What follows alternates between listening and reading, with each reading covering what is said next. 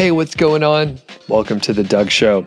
My name's Doug Cunnington, and in this episode, I'm going to answer some questions from the fine listeners, just like yourself. And there will be a couple, I don't think they're rants. I think they're just maybe just short observations. I'm not upset about anything. It's just a couple things that I'll talk about, including one of those is the case study that I worked on with niche website builders and published all that content, about 200,000 words. I'll give you a little tiny update on where things are now. Now, truth be told, I'm recording this pretty far in advance. So it's actually like the end of June right now. It's the very tail end of June.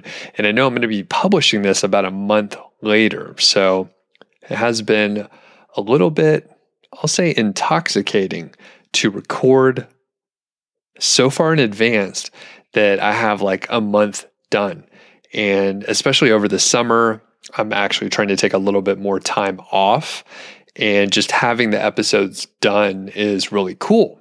The downside is there's a little bit more of a disconnect, the timeliness of when I publish stuff, especially if I'm giving like an update on a case study. It's like, fuck, well, it's a little bit late. So I'll give you some data on where things are, but you can look forward to other updates in the future. In fact, by the time this episode actually publishes, the time that you're listening to it, I may have a blog post or other information so you can sort of get the latest. But I'll just give you a little touch on that. And speaking of intoxicating, it is 5:00 somewhere, and I'm drinking a Stone IPA, the iconic West Coast style IPA, checking in at 6.9% alcohol. And we actually went to one of the tasting rooms because we were in San Diego, and it was absolutely beautiful. I mean, I think the secret was out. There's beaches there. It's pretty awesome. The weather's perfect. It's perfect like all year long. So people know that San Diego is pretty fantastic. There's a huge brewing scene out there too. I went to several breweries, went to a lot of tap rooms, and it was a lot of fun. That's another discussion for another day. But it had been a while since I had Stone. I actually live in a pretty nice beer area, and there's a lot of great beers. So a lot of times I am trying to drink local stuff or things that are at least within the state, breweries that are within the state. And occasionally, I'll get the rare import from probably Belgium. And occasionally I'll drink out-of-state beers. But there's so much good beer, and I think it's probably the same in California where, if you're in the Bay Area or if you're in Southern California, there's so many good beers that are like a couple miles away. Like you may as well get the fresh stuff, support your local economy and all that. Anyway, San Diego was super cool. We did a lot of cool stuff, and we went to one of the Stone tasting rooms for a sampler. It was very nice. So cheers. Let me have a sip. Yum-a-dum. Okay. This is brought to you by Otis Global. That's ODYS.global. They're the source for premium age domains, and the feature domain for today is the Travel Editor. And as you can imagine, this is what used to be a travel site. And it was created back in 2007, so it's 15 years old. Currently, the domain rating is 30 if you check it out over on Ahrefs here. And let's see, there are 351 referring domains, and 254 of them are do follow. Some of them come from pretty big sites like BuzzFeed, SF Gate, The Guardian, Groupon.com, and many, many more. You can monetize this in several different ways.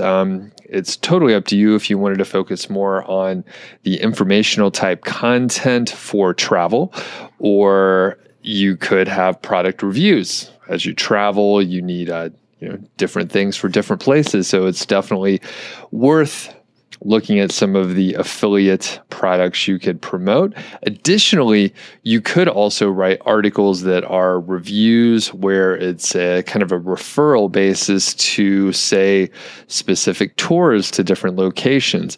And I think this is one of those where you would never run out of keywords, especially informational keywords, where it's location or activity based, and then you can combine them together, mix and match. So what's the best food tour in Longmont, Colorado, for example? And you could expand that out. Maybe it's best activities for children in Paris, right? It goes on and on and on. You would never run out of keywords. So this could be something that you're turning into like a passion project or something like that, where you really love travel. You like researching, you like planning trips. Maybe you can't travel as much, or if you are, say, like a digital nomad and you can travel all the time, this is the perfect kind of website that you could, just turn into your own passion project. So the cool thing with Otis Global, they provide you with a nice logo if you actually buy the site. If you join Otis using my affiliate link, you can get $100 in your account. And if you purchase anything, I might earn a commission. So thanks a lot to Otis, and we'll catch you on the other side here. Next, let's get into the questions here. So first one is from Mark, and in sort of my normal style, I will not mention the specific niche that he is asking about, but I'll kind of make it generic so it'll apply to hopefully more people. So Mark says this: I hope you're well, and thanks for all the great content and advice on blogging. I was wondering if you've ever discussed in any of your videos or posts or podcasts about a niche being too saturated. Is there anything that's too saturated to work for a given niche? In my example, I'll say guitars. Guitars would be my specific interest. I have a background not only playing guitar, but teaching guitar professionally and actually working for some of the major equipment manufacturers over the years. I left the industry in 2008 as my wife and I run an e-commerce site, and we've been doing that since 2004. And Mark got a little tired of the travel, apparently. But retirement is not far off, and I'm looking forward to shifting over from e-commerce to a content creation and affiliate type site. Guitar continues to have what appears to be some strong and decent paying affiliate offers, and it's something that I know all about. It seems to be pretty saturated too. So that's what I wanted to ask about. Thanks. And signed Mark. So Mark, great question. Again, I made up the guitar example because I'm not creative and there's guitars around me. That's what I saw. Luckily, it fit in perfectly for the example here. So I have different thoughts on this overall. And I did reply back with Mark to get a little bit of back and forth, and I like to ask a couple questions here. So I replied back, and I was like, hey, it depends on how much time and effort you want to put into it. Mark, you obviously have the right background, and you could look at this on a very long timeline. People often worry about saturation in niches when they're in a hurry, when they're thinking, hey, can I hit whatever, $1,000 a month in 6 months? Can I do it? I need to make money fast. And I don't think Mark is in that situation. He's on the tail end of his career.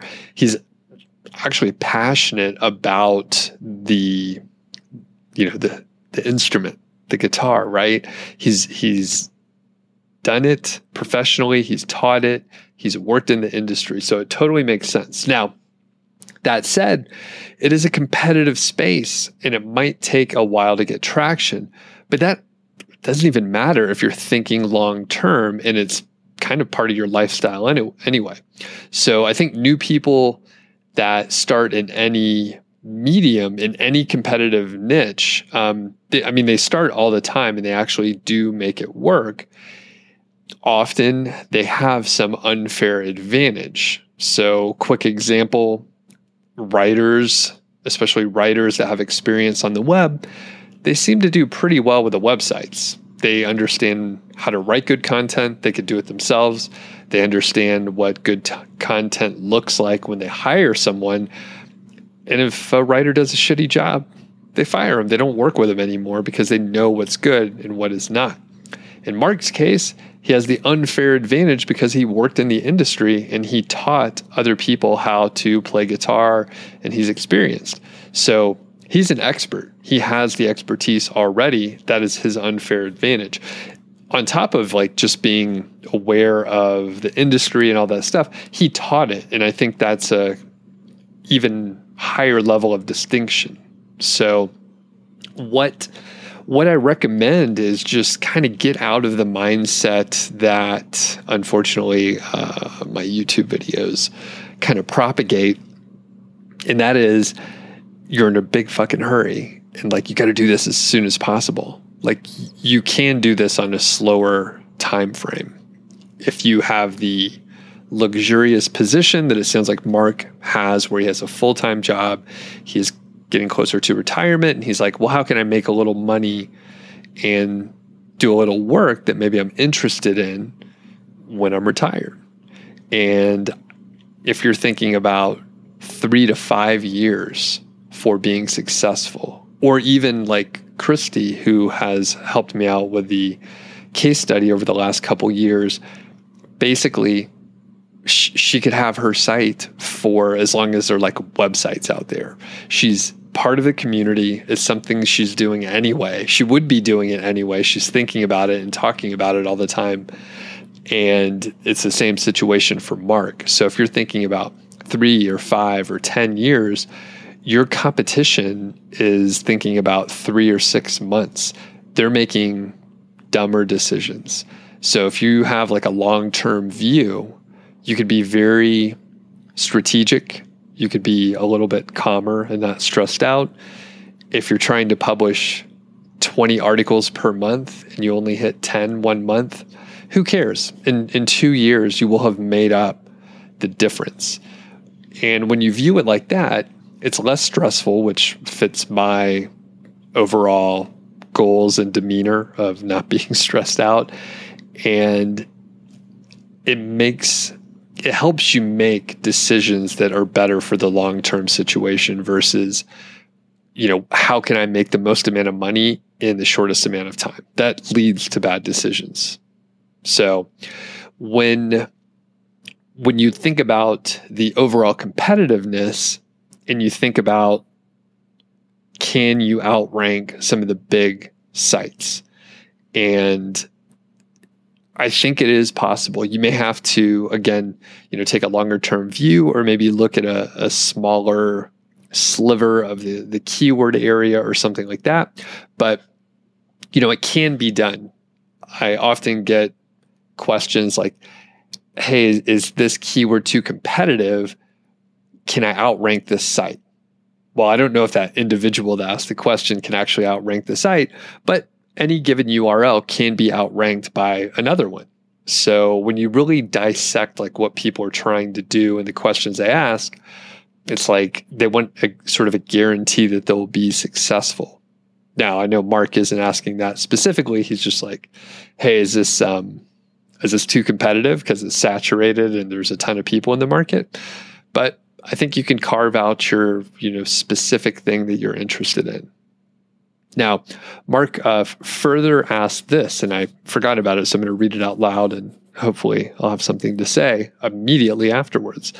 So he says this: I think a podcast that delves into the idea of what's too competitive or not, and if you feel you can develop traction in a competitive niche, how do you do it? And what kind of expectation should you have for how long this traction might take to see some success? How do you know when to pull the plug? And overall, it will depend. Like all good questions, the answer is it depends.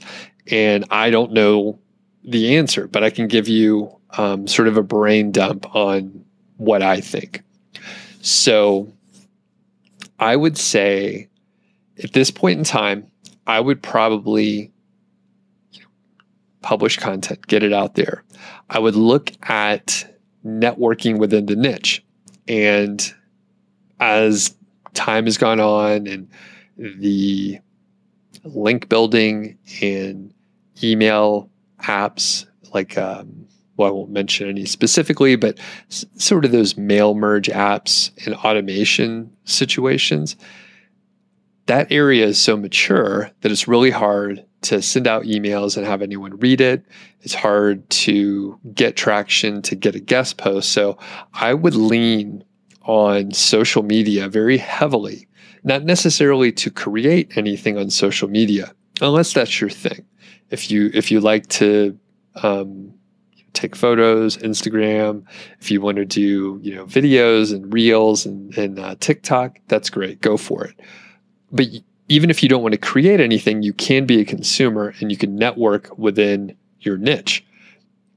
Because you're probably writing a blog and many of the social media creators are not writing a blog, they're not direct competitors. You can cross promote.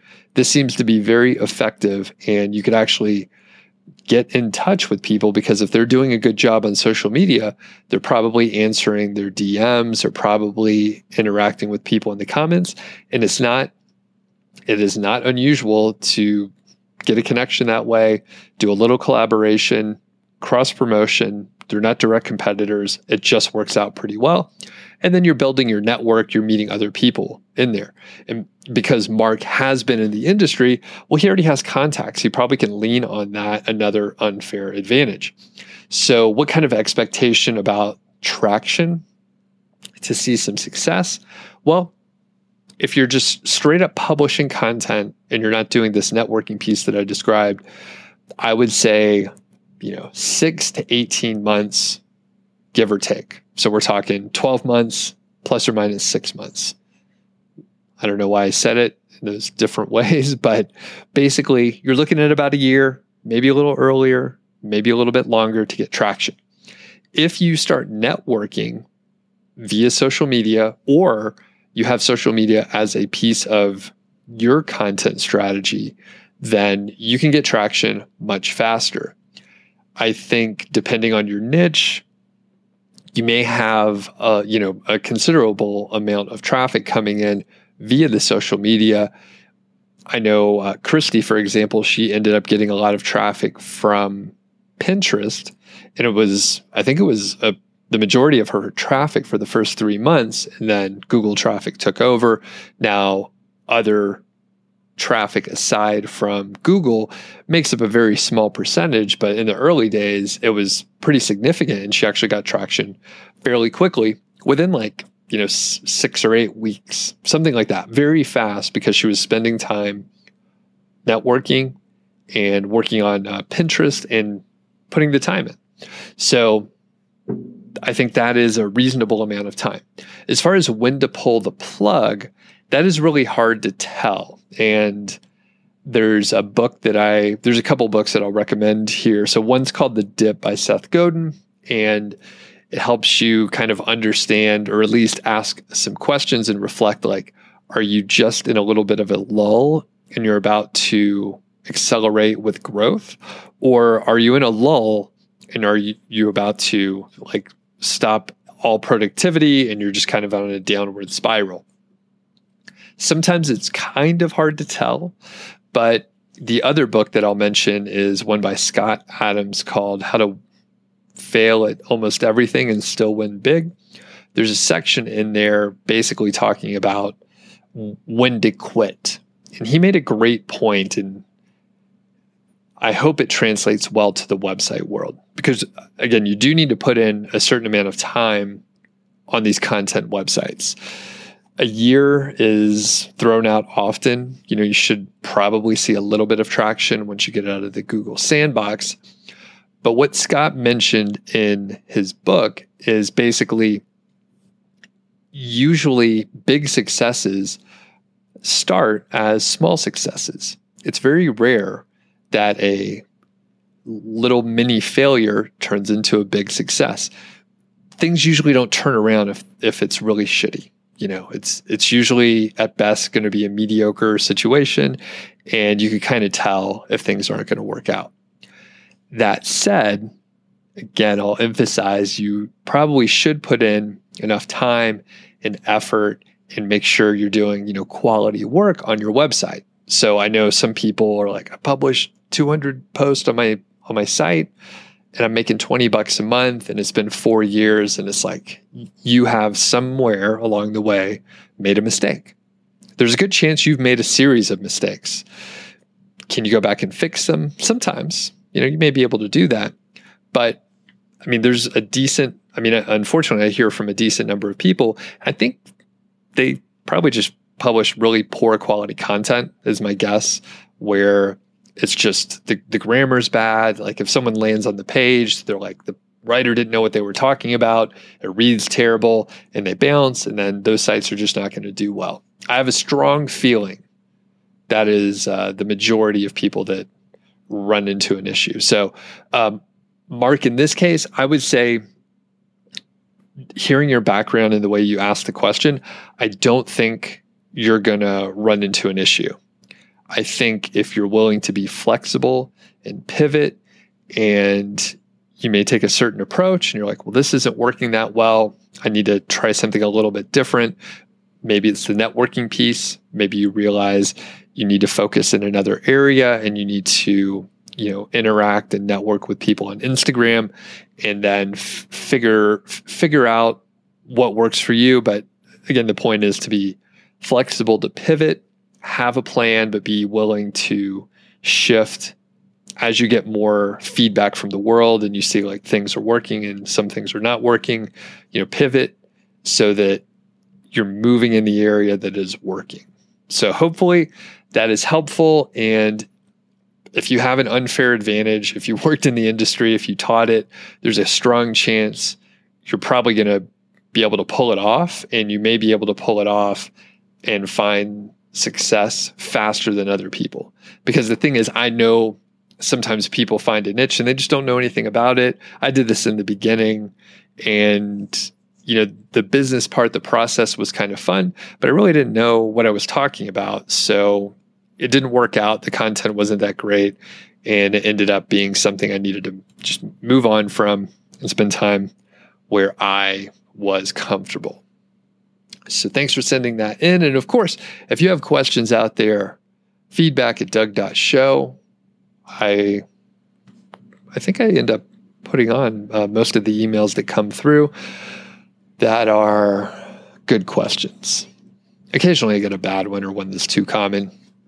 I'll skip those, but good questions I always get on. Now, quick little update here for the case study that I was working on with Niche Website Builders.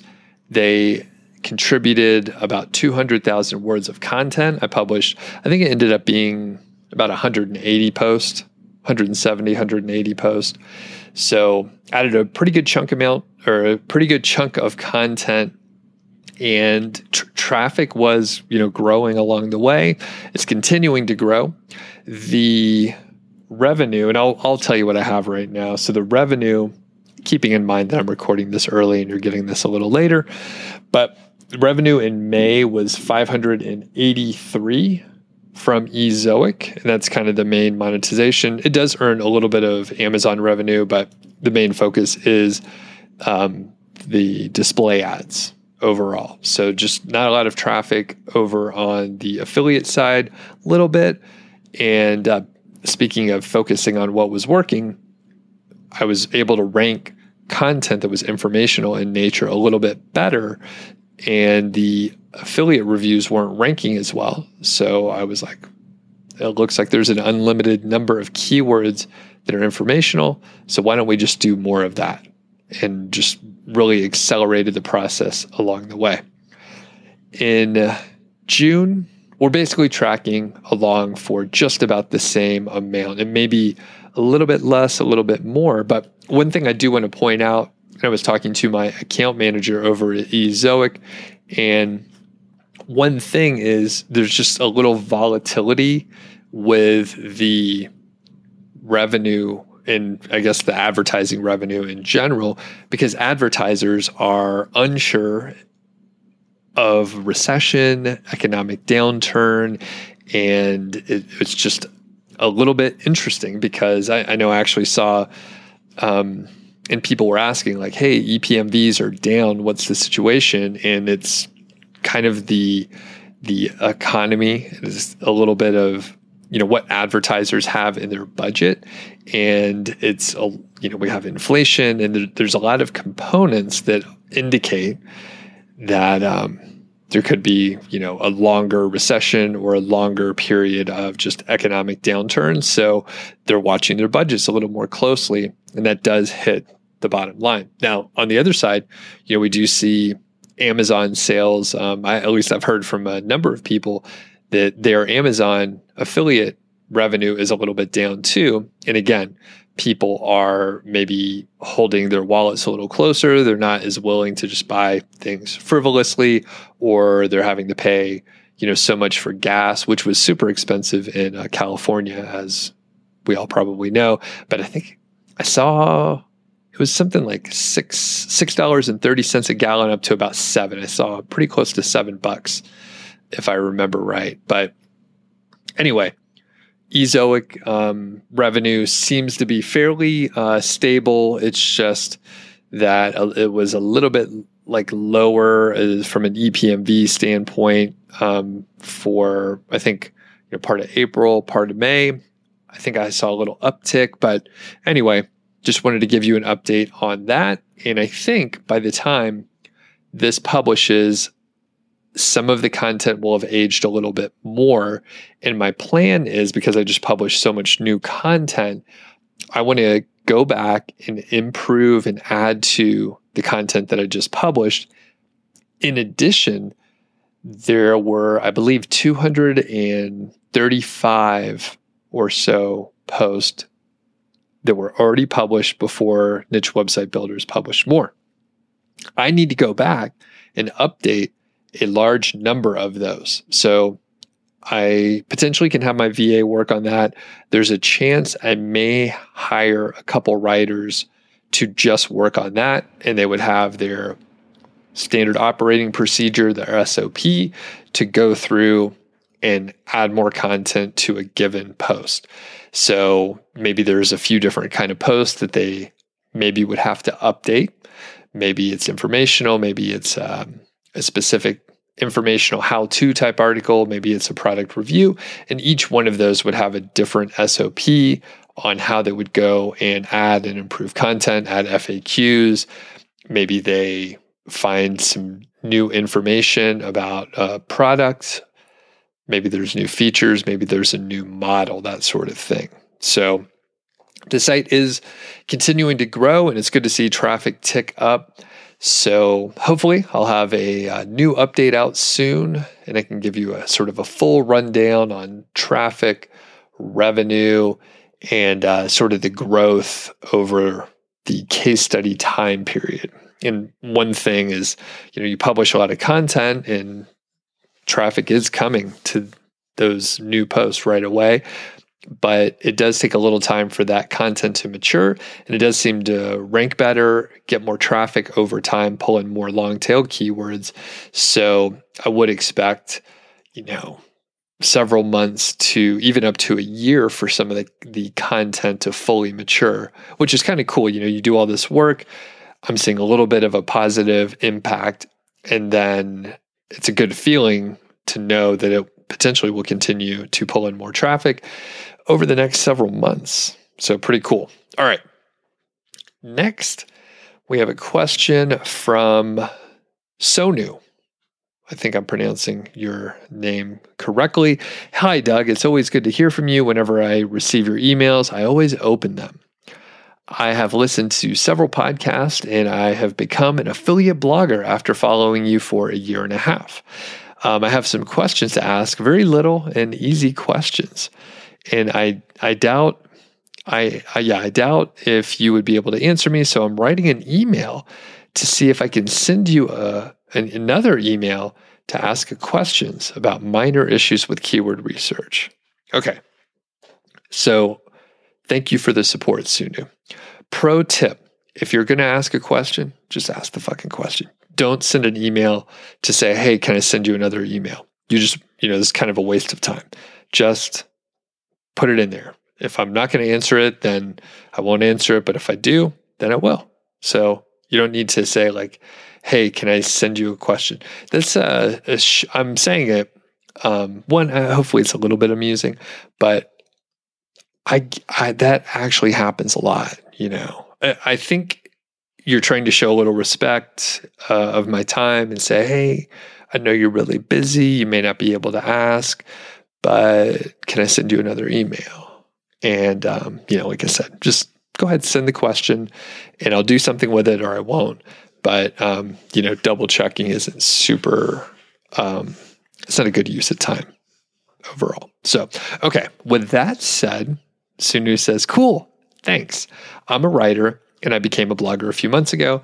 I chose the, I'll use guitar again. I chose the guitar niche because I believe it's profitable. My question is, how should I find keywords to write about? Like guitars it's a big niche and it's kind of general and I'm unable to decide if I need to write about, I'm going to make this up, acoustic guitars or electric guitars, or should I pick like artists that play guitars? I just really don't know what to do. And then which audience should I target for my blogs? I want to be specific and I want to be able to narrow down my niche. So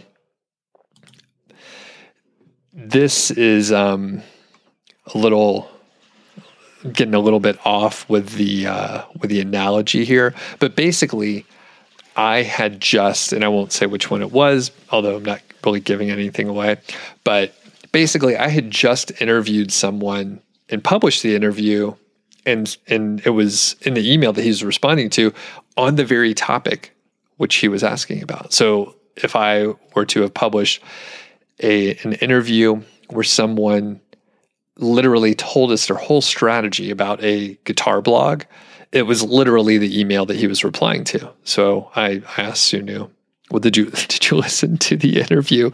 Because the person that I talked to, they told us exactly what they do. Now, to get a little bit more specific, and I did answer some more stuff for him, and I do try to be helpful. I was like, well, you should check out some of the, keyword research information that I've already published out there.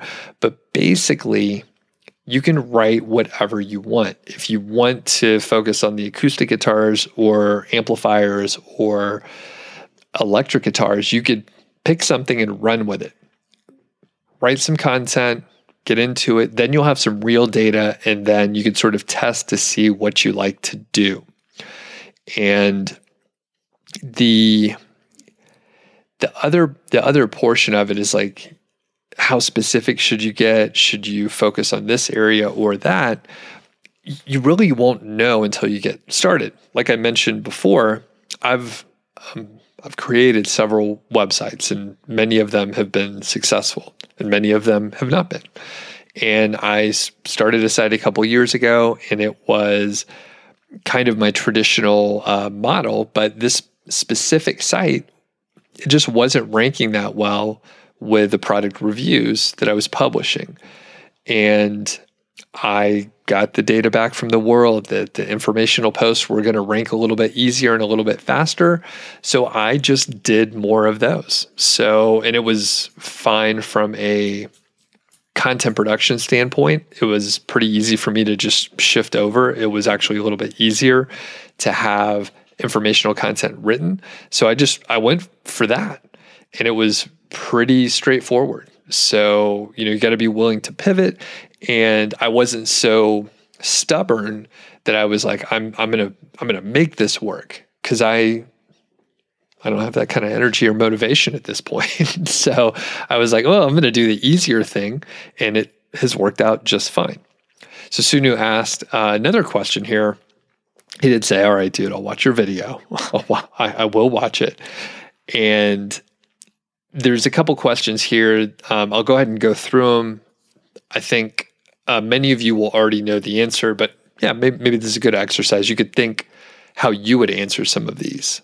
So The follow-up is, my question was what audience to target and how to start earning with an affiliate program in a short time.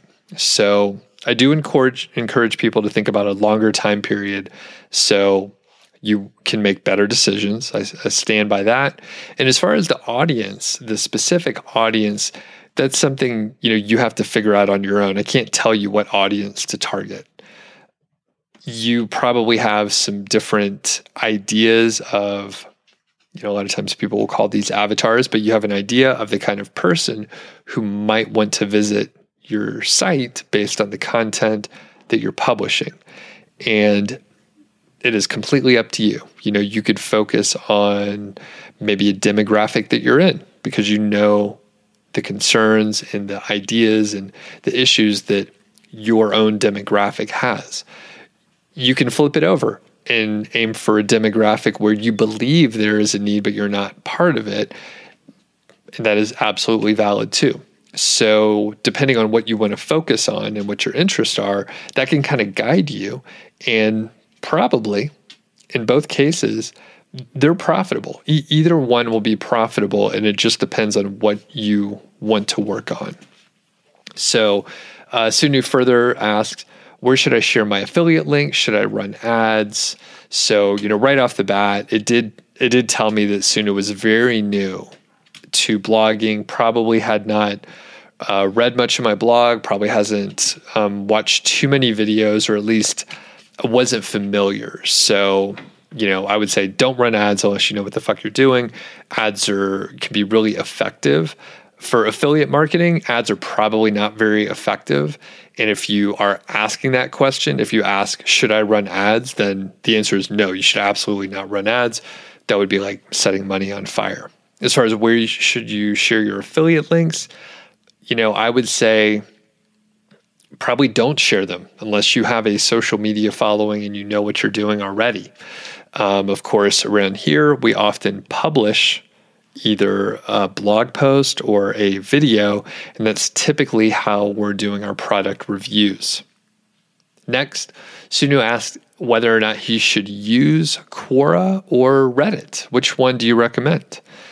And I would say if you'd like to use either one of those, then use the one that you prefer.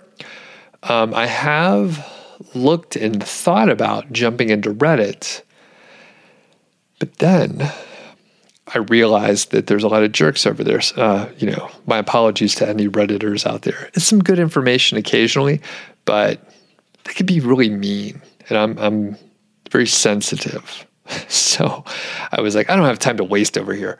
So if you like Reddit and you want to spend time and you want to promote there, you can give it a shot.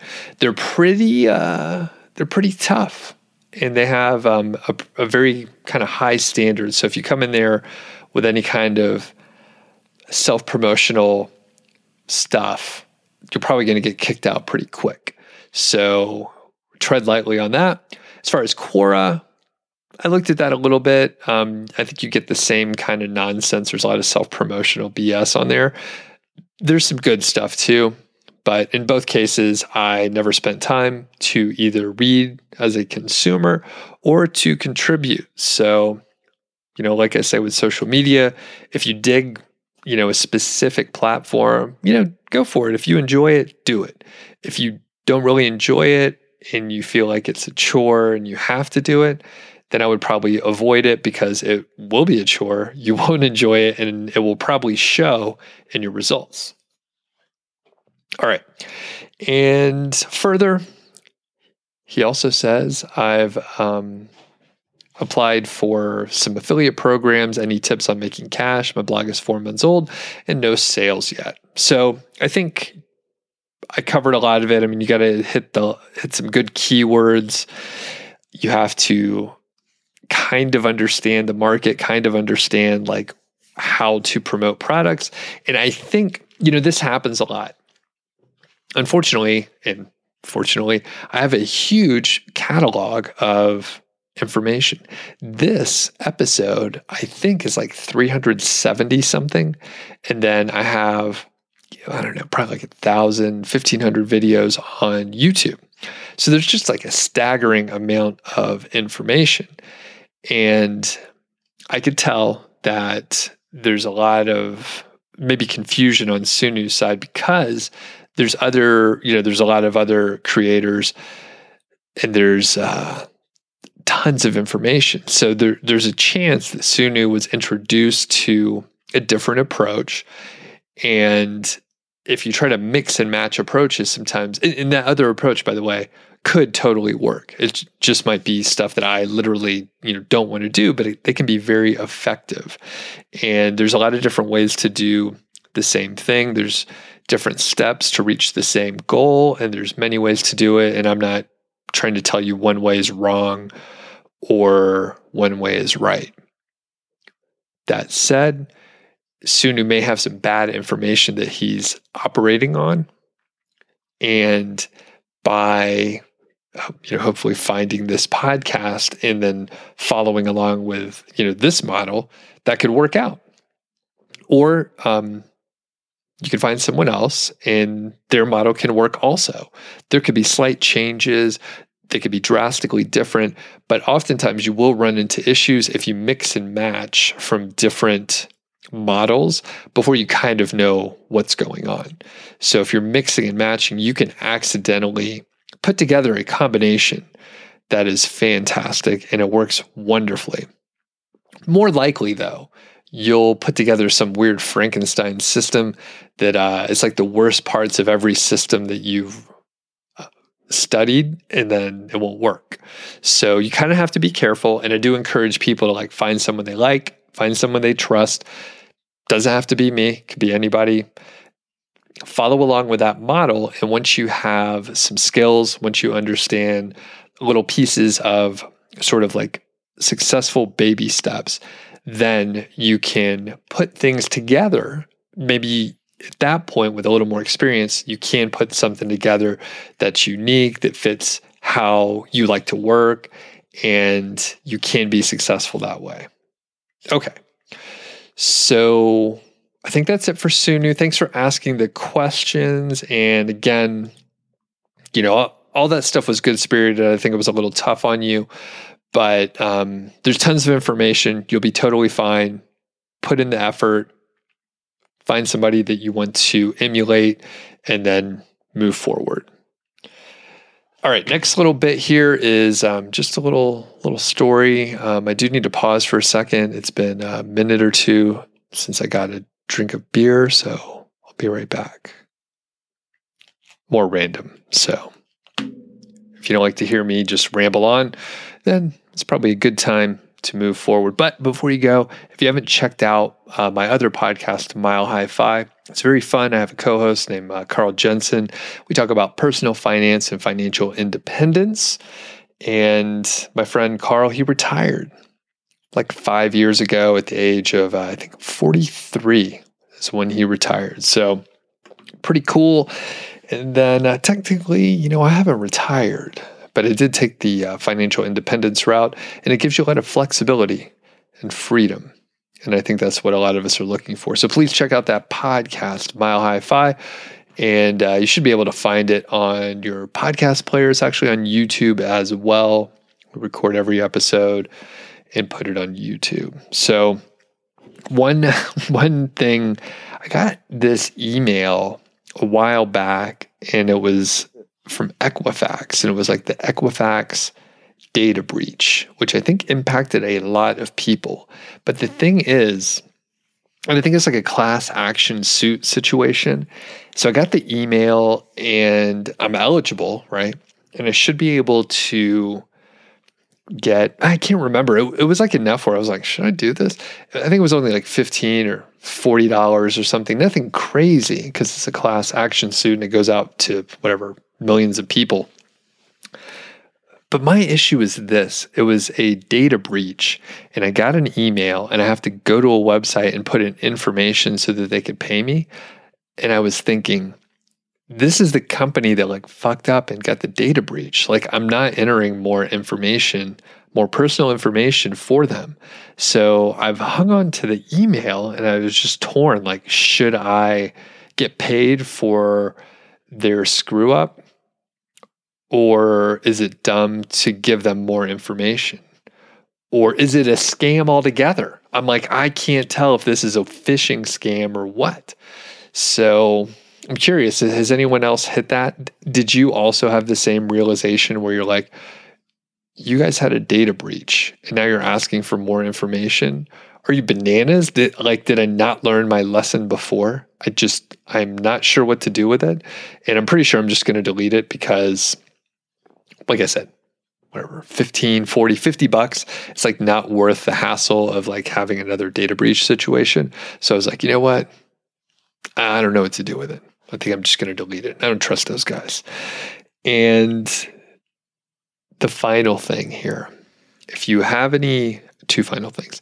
If you have any questions for the next mailbag, I love doing these mailbag episodes. So feedback@doug.show. You can ask a question. If I am rude to you, I try to make it in a good spirited way where it is helpful. And I do try to provide some information that's helpful and point you in the right direction. The other is just as I'm sitting here, actually standing, I usually stand to do the podcast, drinking the beer, and I was doing, basically this monologue. It absolutely boggles my mind that I could talk to myself for 45 minutes or an hour and have no interaction with other people. Generally, you're listening to the show. Generally have a show that makes sense and people listen, and then you'll listen to the next episode. And it's so amazing because I was, I'm not a talker. I'm not really a talker. And I'm not a showman either. So I know a lot of people that I went to, I'm thinking of like high school, like middle school and high school. They're really talkative. They want to get in front of the class. They really want to be the center of attention. That is not me at all. And I was, nervous to talk in front of any sort of group of people, even like in class or whatever, just pretty shy, just kind of quiet. So for me to be able to talk for, again, 45 minutes with no other input, sure, I'm drinking a beer right now, but I could do this in the morning too. Absolutely boggles my mind how far I've come as far as speaking and being able to hopefully tell a story. And it feels pretty good. It is absolutely mind-boggling. I'm thinking of high school originally, but even when I think back to my corporate career when I was about to get laid off, I was still like fairly quiet. I would do my job, but like to do a big presentation or anything like that was, number one, it was pretty rare, but there were certain opportunities that I had, and I would actually try to put myself in a position where I was either doing a presentation or speaking, but it was much more structured, I guess. So I knew exactly what I was going to say. I had my slides, and then I would present my little part and then move forward. But anyway, random thought as I finish up a 45-minute monologue here and published almost 400 podcast episodes. Absolutely bananas. So if you're thinking of doing something or you're like kind of in the beginning stages, get started, start moving forward. You can listen back to some of the early episodes of this show. And I haven't in a long time, but I hope that you would hear an improvement from the earlier days. And then if you go back even further, I've been doing YouTube a little bit longer. You can see how far I've come on the YouTube side as well, where in the beginning, I was literally scared of the camera. I remember a couple of the early videos, which are still out there, maybe a 4 or 5 minute video. It would take me like an hour and a half. I would keep doing it over and over again. And I was like, this doesn't sound right. Or I stumbled over my words.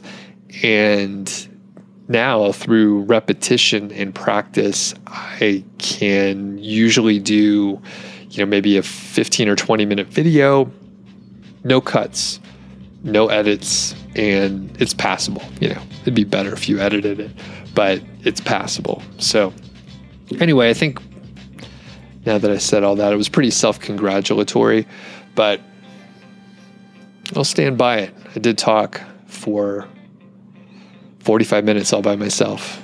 That's a weird thing to do. So I think that's a weird spot to leave it, but I'm just going to let it hang like that, and we'll catch you on the next episode. Thanks a lot for listening. I wouldn't be doing the show if you didn't listen to it, so I really do appreciate it, and I will talk to you in the next episode.